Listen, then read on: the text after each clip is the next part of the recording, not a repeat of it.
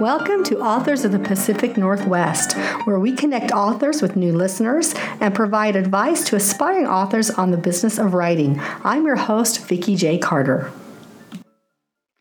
So hi there, podcast listeners. Thank you so much for coming back to another week of the Authors of the Pacific Northwest. And today I have the pleasure of introducing you to an author that's in my area, and his name is David Devine. So David, say hi to the listeners. Hello there. So David, you have one of the easiest names for me to ever pronounce, so I appreciate it. It was a gift from my parents. Yes. And I had to wonder if it was truly your name, but what a great name to have. So it's definitely an author's name. Yeah. So David, why don't we start out with you letting us know what state you live in this beautiful Pacific Northwest. Okay. Well, I live in Washington State. It was, we moved here from Oregon, excuse me, and prior to living in Oregon and pretty much raising most of the family there in Oregon, we had lived in Phoenix, Arizona area, greater Metro Phoenix. So we adopted the Pacific Northwest via the Willamette Valley in Oregon, kind of farming country, and then events led us to the northern end in Columbia County, right across the river. And then after a couple of years, we ended up on this side of the river and really enjoy it.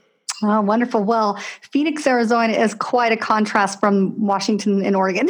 So huge contrast. Ma'am.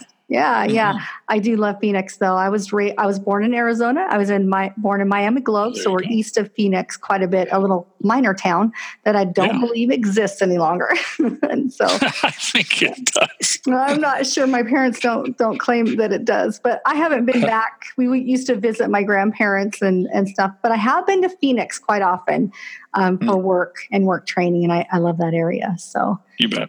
So nice. Well, wonderful. So I love to ask a lot of questions about who you are so that listeners can get to know you. So do you have a day job, or are you one of those lucky ones that get to write full time? I don't get to write full time, but maybe more than some other folks. So when I'm not writing my own material, I also ghostwrite. Mm-hmm. And I do have some latitude to be able to invest that time and effort. The days adjust accordingly, right? So, and that involves deadlines, and it could be 2 hours a day, it could be 12 hours a day. It all depends. Exactly. So that's been fun, and it's not for everybody. I get that, but I've enjoyed doing it because it does let me continue to write and help other people, fulfill their dreams. And that brings a question to my mind, because occasionally somebody will say something on the podcast that I'll deviate a little bit. David, how do you become a ghostwriter? How did you land that? Did you start with one author that needed some help and it just went from there? That's exactly how it happened. This was an older gentleman who saw that I'd come out with a book. He was excited about that. He begged me for, I'm going to say, almost 2 years to help him with his book. But I just kind of put him off, and then he turned 83, and I'm like, well, he may not have another 2 years for me to put off. So, my timing was right as far as my time, my availability. And so I agreed to help him do that. And one of the main things is, Vicki, and this poor guy. Now, number one, he doesn't do computers. Okay. Oh, that's a challenge. Well, yeah. See what I mean? So how are you ever going to get a book out if you don't do that? And so he was kind of doomed from the start. But worse than that, he lives up in your general area, and he winters, and his wife wintered down in Southern California, and was back up here in the summertime. 2 summers ago, I guess it's been now. And while he was, he left all of his box of 4 years of research and drafts and this and that, handwritten drafts, in a box at the winter home. And while they were up here, a well-meaning cleaning crew threw the box out. Oh, that's heartbreaking. Oh yeah, I mean it's horrible, and so it's like your computer crashing right after you've done 4 years of input and all that stuff, and so you didn't even know for sure it was gone until they went back the following winter and looked all over the place, even a storage unit, and it just was not around. And I felt so sorry for this guy. I mean, come on, yeah. So that's how how that got started, and then out of that. We finished the book. It's out there now. Can't tell you the name of it because my name doesn't show up anywhere. That's okay, because I think I might be able to lure him on the podcast later, so listeners will hear from him if I get my way. That would be nice. That would be nice. Yeah. And through word of mouth, a gentleman I was working with in Texas knew of another author in Texas who has 2 books out. So again, this first person just didn't have the skill set. Brilliant guy, master's degree, all that stuff, but successful businessman. But he didn't have the skill sets to get a book out, and I provided those skill sets, and the publisher also provided the editor and the book interior person and all, those kind of things. So this other one has 2 books out already, but he's just really, really busy and is all over the world. Just got back from Dubai. He's been to India. He's just busy. So some people have the skill sets, but they don't have the time, they cannot pull themselves away from, let's just say their day job, if you will, and put a book together because it's intense. Oh, it is intense. I get to help them out too, and so we're in negotiations with that person. The first one I did because I had to do a lot of research. We just did it by the hour, and we just saw where it was going to go. The next one I'm doing just a blank of a not to exceed number. Basically doing it by the project. That's so interesting. So let me ask you this, because I'm fascinated by ghostwriting. Because as you and I talk through email, I'm working on my first novel. I'm in, I would say, draft 2 where people are seeing it. It's actually probably draft 15, but in reality, it's draft 2 where people are seeing it. And I find it fascinating, that the dream of being so busy that I have to have some help with writing my sequence novels, that would be so wonderful. So talk to us a little bit about the relationship and how you develop that, because you want to sound like that author. You don't, to be a really good ghostwriter, you have to spend some time hearing them and talking with them and speaking with them, I would imagine. So kind of talk us through that process. How do you do it? So for the first one, we just were able to meet in person and get his sense of what, there was a certain concern that he had. He didn't know if I could pull off a particular way he wanted this to sound. And he was pleasantly surprised. Oh, how fantastic. That's at exciting. the end of it all, that, and he keeps saying, I really thought it was going to go this way, but I'm so happy it went that way. And, by the way, so now he's 84, and I called him the other day, and he said, David, let me just hang on a second. And he kind of puts me on hold, but he doesn't have hold on his cell phone. So he set it down, obviously. Yeah. And I hear him saying something in the background, like, well, who do you want this made out to? And I thought, was he writing a check or what's he doing? And he finally says, okay, David, I'm back. And I said, were you just signing a book right now? And he goes, yeah, it's so cool. People have me autograph their books, and stuff like that, Yeah. So here's a guy that's successful in business, and that's good enough. I mean, really, that's good enough. But and that has brought him some acclaim.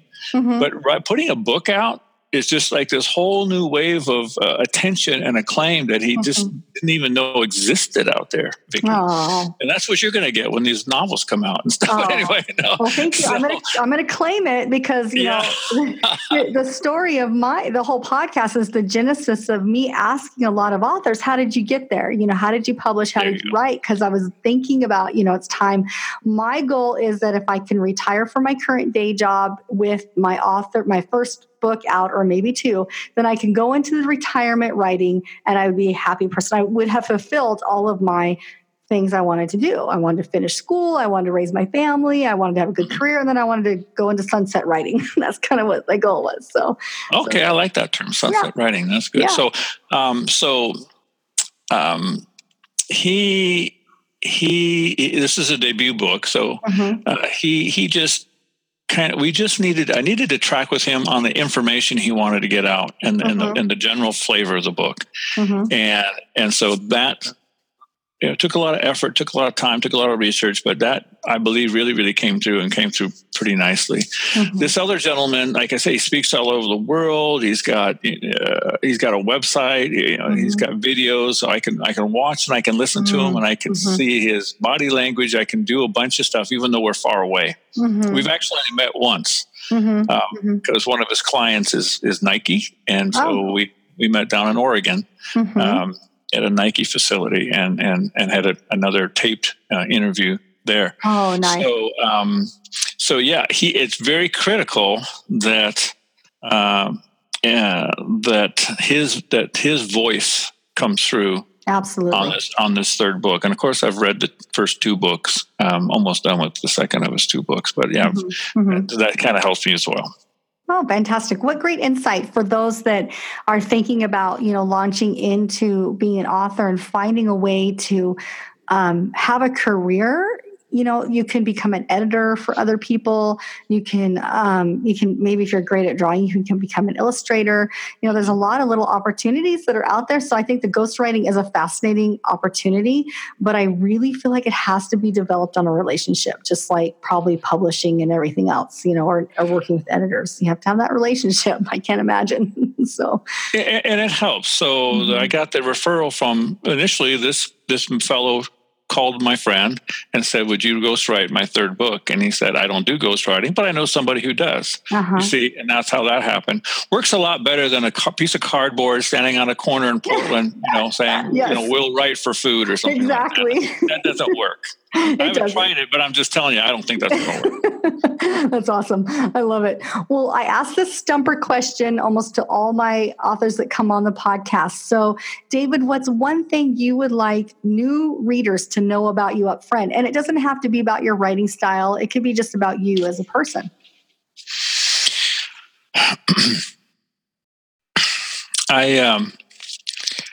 My career was in real estate, and initially real estate sales, and then real estate appraisal, and then teaching real estate appraisal at the state level for the state of Oregon and also the state of Arizona, and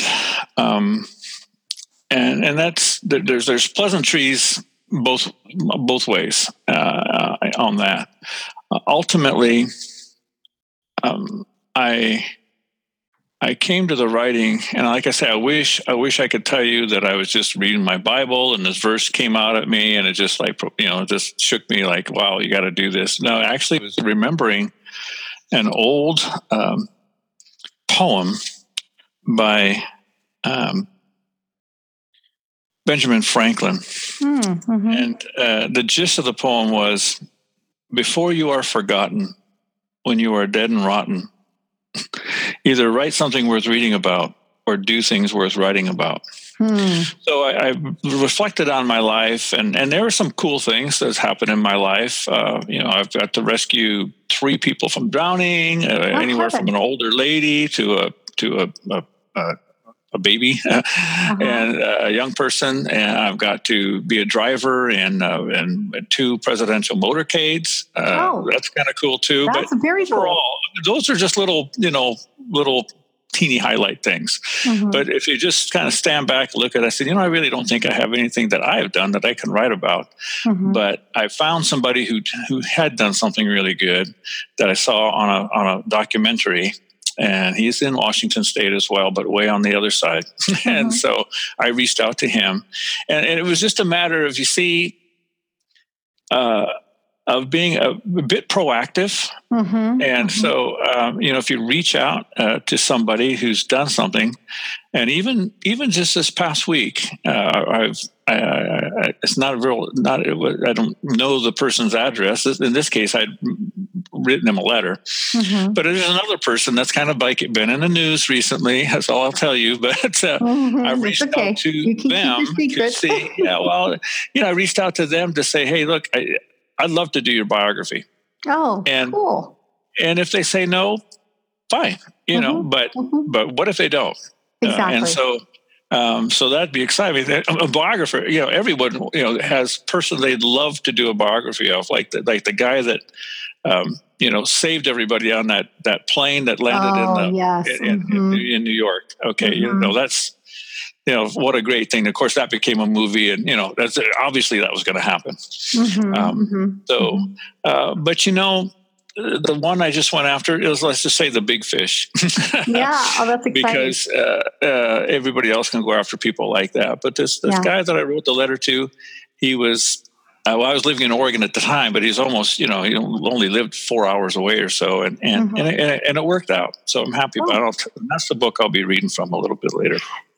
David, I find that absolutely inspiring. And anybody that knows me knows that I am incredibly tenacious, but I also am a believer in stepping out a little bit of your comfort zone and embracing the opportunities that could come your way by just saying yes, and looking for those opportunities and going through them. And, if they say no, then they say no, but at least you've gone through that door, and you never know what's going to happen when you go through that door. It could be a blessing. So I love the fact that that's your approach to it. And so let's talk a little bit about, so the listeners don't know, but I do, because I've done your research looking at you. So you're right. What you're going to read from is a biography, and but you also have another book that's coming out. Am I correct? So you actually have 2 books, correct? Well, everything's kind of out, and so I started out with this biography in 2014. And then also wrote a little, what I'll call a little novella, a young adult, what I call a coming of age health book. Oh, fabulous! and called Heidi the Hydrator. And the heroine is a 15-year-old that learns about hydration in health class and just does her own homework, and that changes a bunch of things, and she helps a bunch of people. So that's a fun little skinny little thing. All that is an Amazon ebook right now. And then what's also came out late last year, because it was time sensitive, I really needed to get it out in 2018, because that novel begins in 2018, and that is a political novel, and I think it's its own, Vicki, between you and I think it's its own genre. I call it poly sci-fi. Oh, I like it. That's fantastic. So it's political science fiction. It's not just fiction, but it's political science fiction. Anyway, that's called Lottery President. Oh, interesting. Very, very interesting. Timely title, that's for sure. Yes, ma'am. So great. Well, good. Well, let's dive a little bit about your writing process, David. Is it different when with your personal writing process, when you're working on a book, like from a biography, to your own work of fiction, like The Lottery President that you wrote? Do you have 2 different processes? Well, in the biography, there was a lot of traveling up to Paul Gauchi's place and taping some interviews in his living room, and also going around. He's a world famous gardener and orchardist. So, of course, I spent time there. I've been on a lot of his tours and had private tours. That's how that all got started. And so, and it meant spending a couple nights at his place and just being around for a bunch of things and just seeing how he lives his life. Yeah, exactly. So that was intense that way. While I was writing this book, I got the idea for a screenplay. and actually, well, that's a long story. 2 screenplays and a bunch of, it was kind of a creative download thing, like when it rains, it pours kind of download. Oh, yeah. I have those moments. Okay. Downpour. Anyhow, I'm like, whoa, this is a distraction. I really, really need to get this book out. And so I did what I think almost any writer would do, just grab the big yellow legal pad or whatever, and just kind of brain dump some quick things onto it. And then so you can just like set it aside, put it way on the back burner. Because again, I didn't want it to be a distraction, but I thought, wow, this is cool. This is a great concept. It was going to be a screenplay. And since I've never done a screenplay before, maybe it's a crutch that real screenplay folks don't need, writers don't need. But I had to imagine the main character, who that person would be, who that actor would be, to help me through the scenes. Well, as it turned out, that actor was Robin Williams. Oh, and so when he died, Vicki, the whole project died. Just you talk about taking the wind out of your sails. Exactly. So it lay dormant for 2 years at least. But then, the 2016 election came, and then just all these other events didn't take away from it. It actually added to it. And then just about a year or so ago, I realized, this could be a good book. It doesn't have to be a screenplay. So that's when it became an ebook so far. I haven't printed it yet, and still waiting to see how that will go. But so that process was a lot. Still some more research, and it just became initially for me a series of scenes that I wrote about, and then I would try to connect those scenes, in a reasonable way. And so it's exciting. There's a lot of fun things that happens, and you don't. By the way, spoiler alert. Okay. So the 2020 president, within lottery president, is not Donald Trump. All right, just going to let you know that. Okay, so but people may read your book then. And in all honesty, I had to throw that out. Yes. In all honesty, you don't have to be a liberal or you don't have to be a conservative to enjoy lottery president. Lottery president is almost apolitical. So, nice. So it's really meant to just be a breath of fresh air, kind of a little bit escapism. Oh, I think most of us need that, right? I mean, we were talking earlier, listeners, that we weren't going to mention the day that we're actually recording this, but it is the day that we all have to have our taxes in. And so, maybe we need a breath of fresh air, David, after that, right? Yes. And then, I did a reading of that, and a lady there said, wow, my cousin and I were really, really close, but there's this one topic that she and I can't talk together about. Oh. And she may recommend this to her, and then they'll have something to talk about. I think that's beautiful, because I think that politics can divide good-hearted people. And I think that's beautiful that she picked up that your work is not supposed to be divisive. So that's wonderful. What a great compliment for you, especially in this time frame, I would think. Yeah, no, it is exciting. And of course, this selection, instead of election, it's a selection of our president that happens by lottery. That means there's no electoral college involvement, which is huge, because we've seen that have a big effect last time and back in 2000. Yeah, it really has. Yeah. Well, fascinating. Well, I love the topic range of what you have done. And I think it's very inspiring to me, because I'm working on historical fiction, but the listeners know that I have about 5 different ideas in the back of my mind. Besides these 3 books, I have, some science fiction and some apocalypse. I have all the stuff that I'm inspired by that I want to write around. So I think it's great. So David, are you self-published? Are your books independent published? What's the process for you in that? Okay. So Going Through God's Way, the biography of Paul Gauci, the foreword was done by Joel Salatin. He's not a household name across the country, but if you're at all into natural foods. He's featured in the movie Food Inc. and other places. And so it was huge to get Joel to do. And by the time I met him, he had written 8 books, and a lot of them are through the New York publishers. And I just asked him, I said, Joel, should I pursue traditional publishing or self-publishing? He said, David, I've done the one. And he said, believe me, my next one's going to be self-published. Oh, interesting. It was. If you look at his books, his recent books, the publisher is Polyface Farms, which is his farm in the Shenandoah Valley in Virginia. And so, he's voted by Time Magazine as the most innovative farmer. He's huge. And so it was very exciting. And again, the timing, he kind of, I heard that he had either knew Paul Gauci or knew of him. And I rushed, try to get the manuscript done. And I finally had it, I would say 99% done. And I called him in Virginia.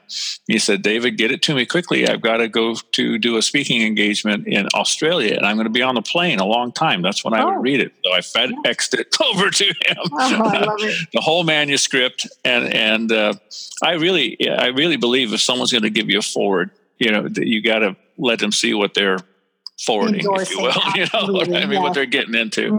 So, and in fact, if it's not breaking a rule, part of my reading would be his forwards, because I'm, if I may just eat a little bit of humble pie before you and the audience, I'm pretty quick to tell people that the best writing, the best style of writing in Growing Through God's Way is in the forward. Okay. And David, there are no rules on this podcast because I make the rules, and if you want to read that, we are all for it. Okay, it'll go kind of quickly, and then I'll maybe move over to something else. Oh, we're totally fine. We would love to hear that too. So I think that would be great. So yeah.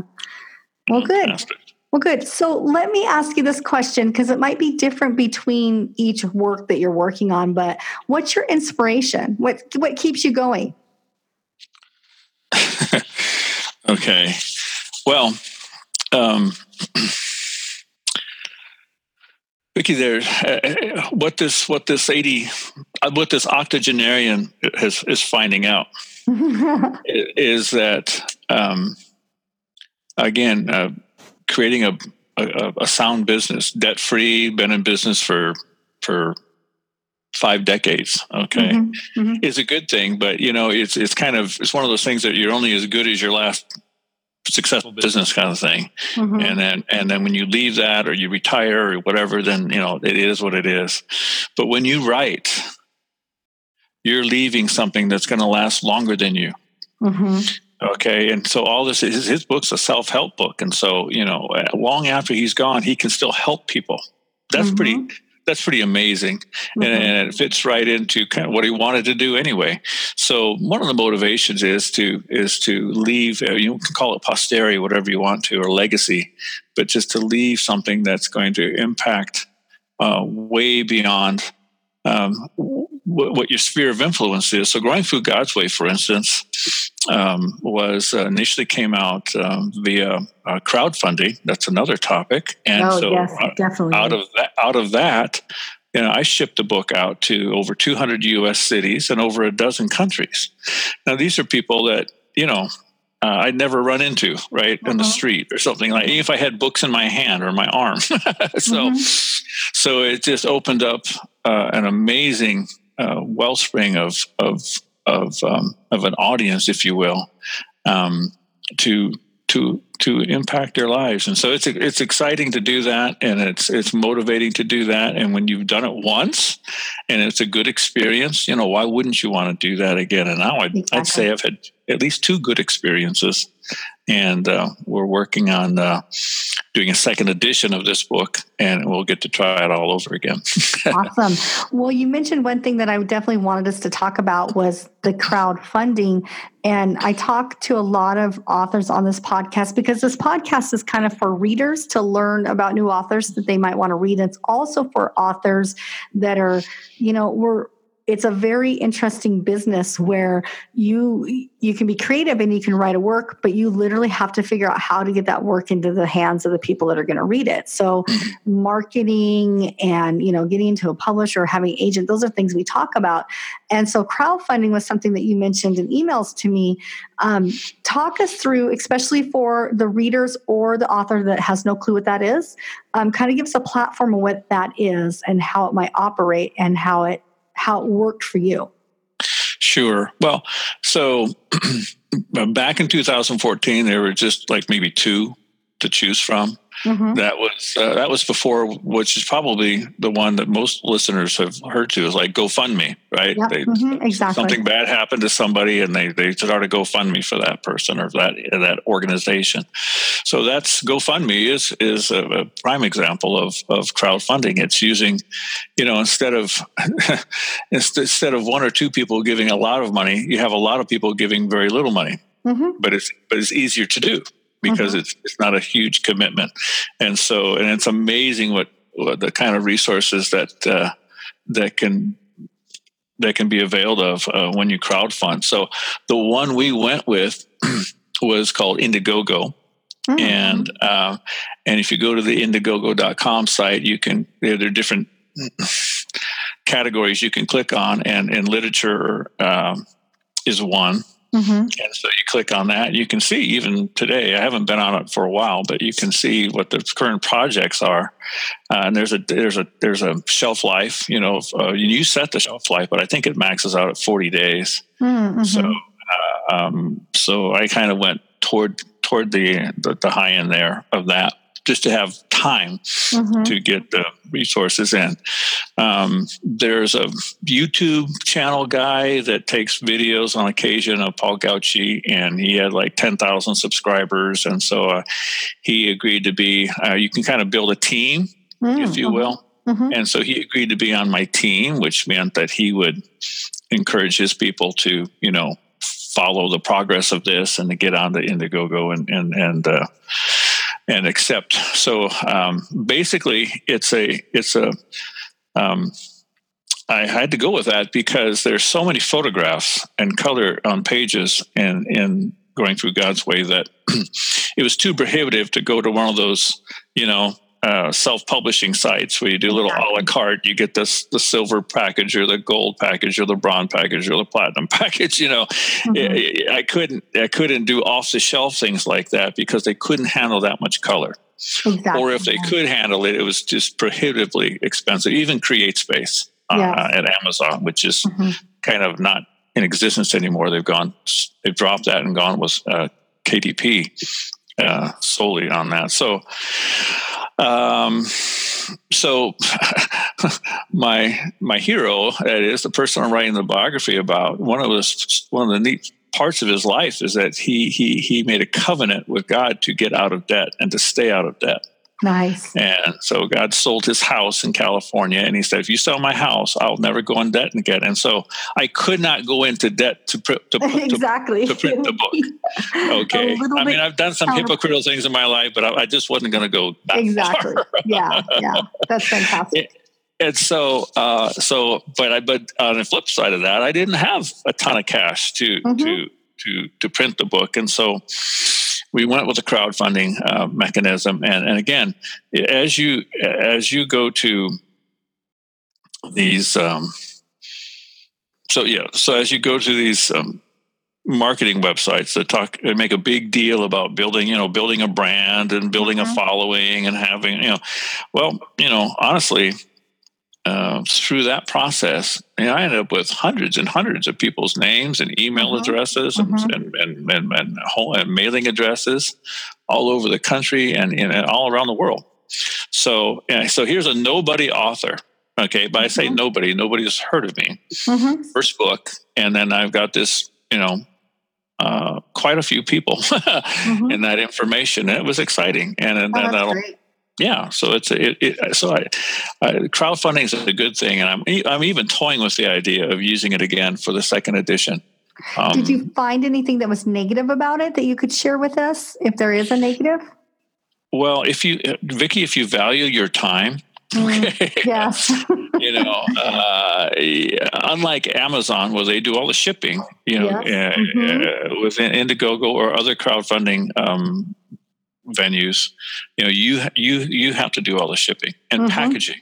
And everything. And at first I was all excited. I gave little free bookmarks with a quote from Paul and all that stuff. Well, I ran out of those. And then, it's like, okay, if I just get it out today, that'll be a good thing. And so that was my goal. And this part of that took me into, Christmas time, and you're waiting in a long line at the post office. And, I experienced that this year at the post office. Yeah, there you go. And then you've got a jillion things to turn in, and if there's any going out of country, then that's an extra process and paperwork, and people behind you going, "Who is this man? Why is he here?" So it's a lot of effort in that regard, but again, it's risk versus benefit.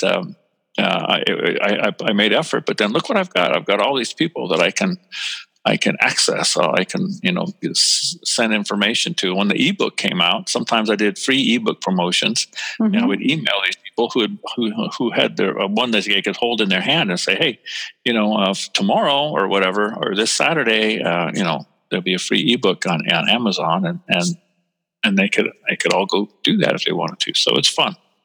I love it. And I love that you talk about, the reality of it. So listeners probably know this because most of them have signed up for my newsletter.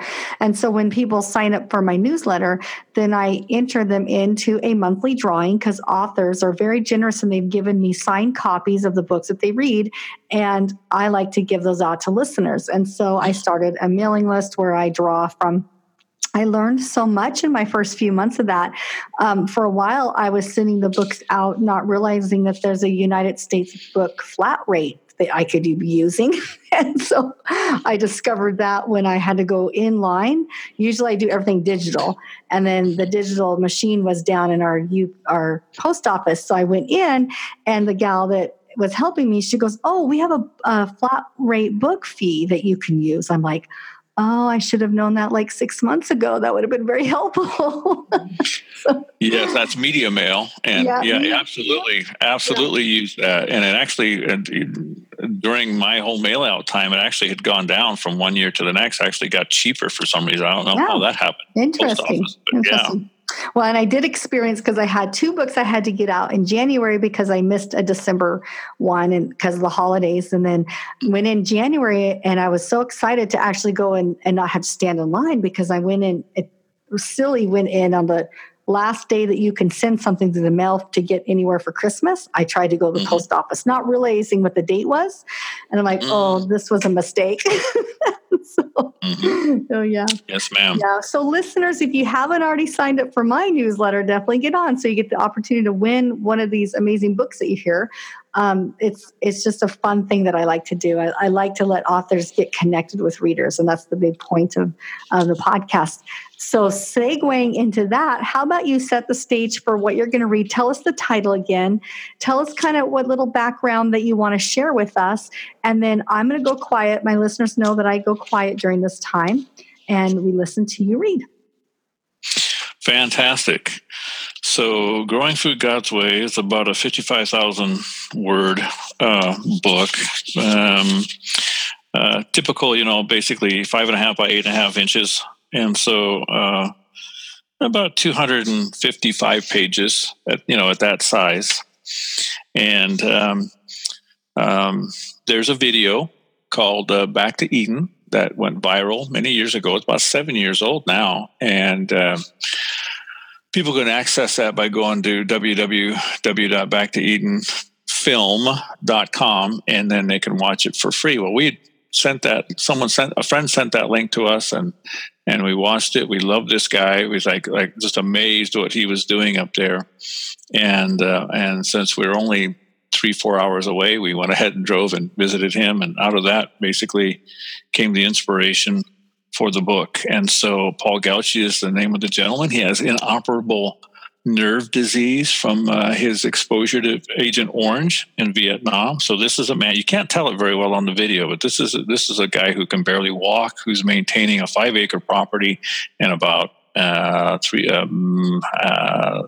quarter acre or so garden and orchard, and it's just amazing. I would like to start out with Joel Salatin's foreword, and then I will jump quickly over to chapter 1, and then you'll be subjected to hearing some of my writing based on that. So anyway, so that is the preface to it all.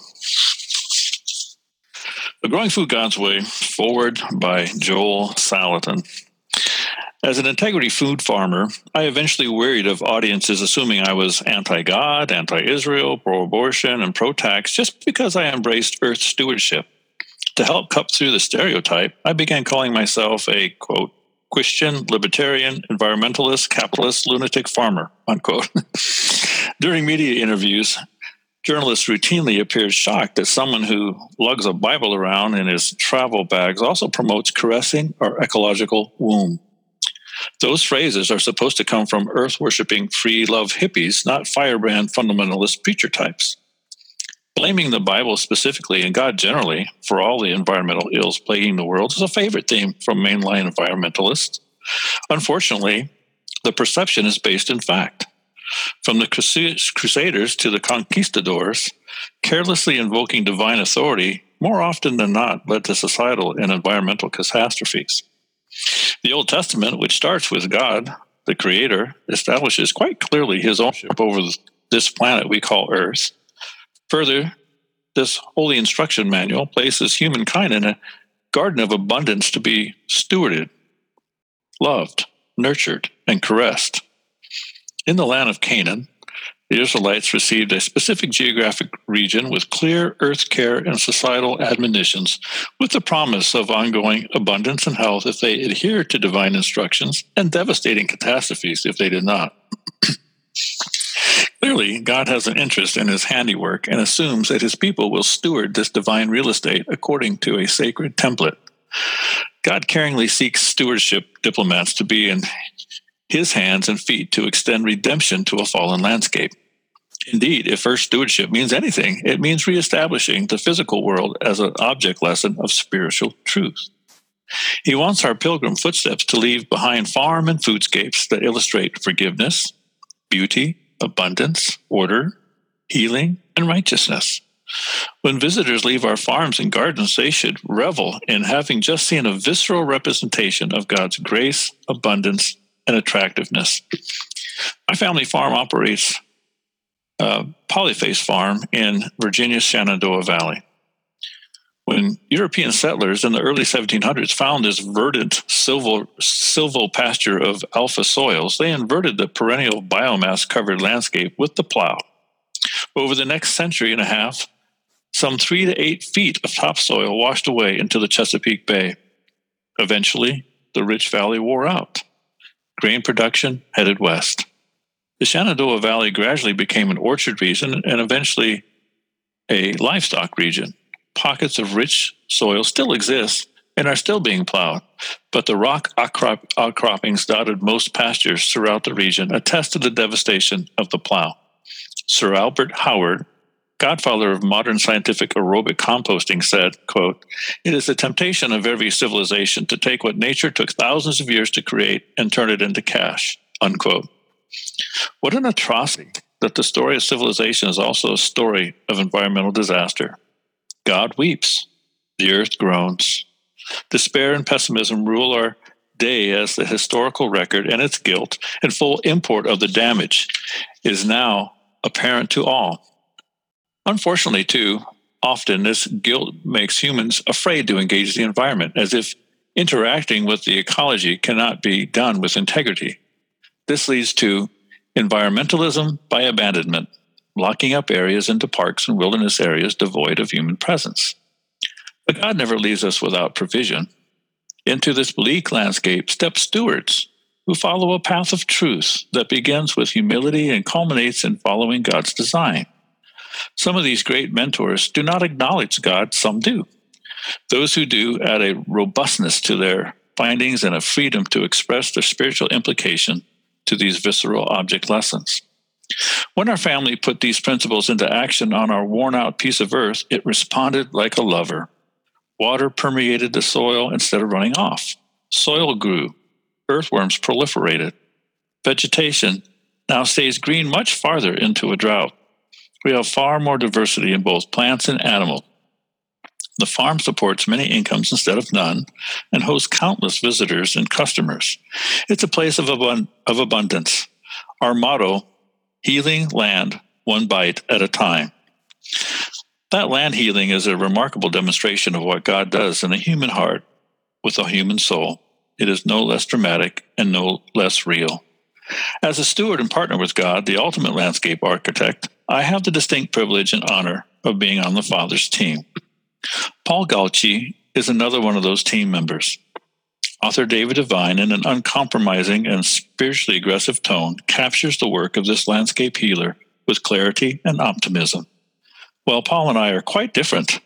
He comes from a plant-based scheme, and I come from a livestock scheme. The basic principles of soil building and healing are identical and spot on. What a delight that Devine leads us down Gauci's path, and such outspoken credit to the author of the design. What I especially appreciate about this book is that it offers another example of earth stewardship from a Judeo-Christian heritage. It shows that we can love God and cherish the earth also. Well, I could argue some points and might even label some as extreme. All prophets are labeled extremists in their day. What's too much, lay aside for another day. It's okay to eat in small bites. The mechanics of Paul's covering, the reasoning of his carbon-centric system, and the journey of his heart must be appreciated by everyone, and especially people in the faith community. The ramifications of Paul's finding are profound. Soil building, no chemical fertilizers, integrated community abundance, human wellness, which is fewer doctors and pharmaceuticals, landscape hydration rather than desertification. These are not small outcomes. Devine's writing style is akin to drinking out of a fire hose. Get ready. But above all, regardless of your current faith situation, appreciate the ecological principles and appreciate that Paul is a man who has a childlike relationship with his Redeemer and who dares to seek divine counsel for daily problems. This is a compelling way to live. Joel Salatin.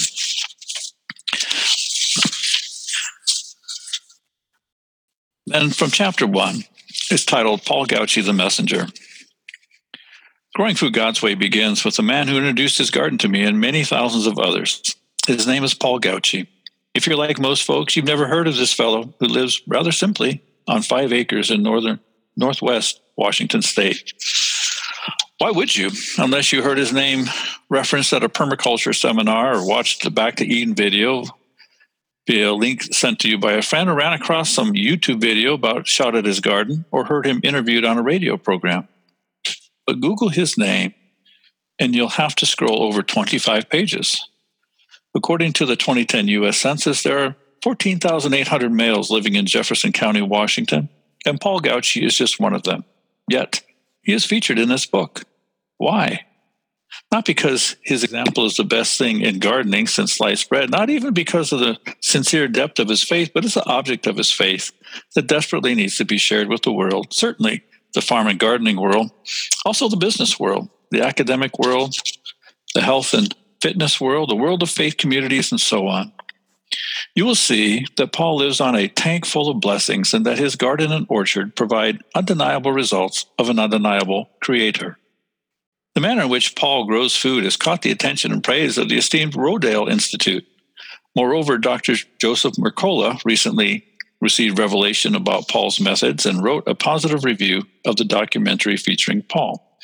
In it, he describes Paul's garden as, quote, a simple organic gardening method that can not only transform your personal garden, but may even be the food solution needed on a global scale as well, unquote. Dr. Mercola was so inspired, he called his local tree cutting service and received 3 truckloads of wood chips for free.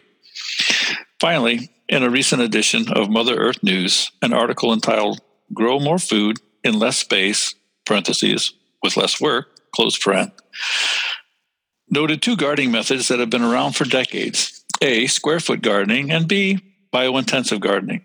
Contributor Linda Gilkison notes that one method comes with a high upfront cost and the other comes with a high upfront labor. I note that both methods can benefit from the approach, soil covering, that Growing Food God's Way entails. The article validates no-till and mulch covering. Quote, research has provided sound reasons why minimizing soil disturbance is a good idea. Reduced tillage systems result in higher populations of beneficial fungi that move nutrients and water through the soil column, unquote. She later affirms, quote, creating minimal disturbance has led to a bountiful garden with much less work on my part, close quote. Why read this book? Because Paul is Exhibit A that you can grow food in ground so hard and sterile that it defies the shovel. You can, in a few seasons, grow amazing pasture grass for your animals. You can grow foods that are off the chart nutritionally. You can enjoy fresh, raw foods, nuts, vegetables, and fruits in season and locally grown. You can grow healthy food all year long. You can overcome whatever level of dependence you have for institutionally processed foods. You can take your sick, tired body and turn it to a healthy, active one. You can exchange a life pattern of unforgiveness for a consistent forgiving pattern and receive a multitude of health benefits for doing so. You can be a catalyst for change in those who observe your garden and your life. You can purposefully de-stress in your own peaceful sanctuary where there is life and growth and deep, intangible substance. You can transform your life with newfound gratefulness. You can grow excellent food with much less work. The only question is, are you ready? If you desire to live life with one or more of the above characteristics Paul Gauci is experiencing, then fasten your seatbelt, put your seat in the upright position, and stow your tray table. It's time to land in your own Garden of Eden. So that concludes the foreword in chapter 1.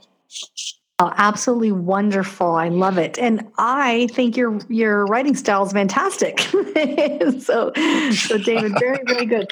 And I think that you presented very well with the foreword and that first chapter. So listeners, if you're intrigued and you find David's book, make sure you let him know you heard it from the podcast, because it's always nice to know where we hear things from. And David, thanks so much for coming and being here and sharing your work and introducing us to Paul's work as well. And I would love to have you back on the future with your fiction novel too, and we can talk about that. Yes, ma'am. That'd be fantastic.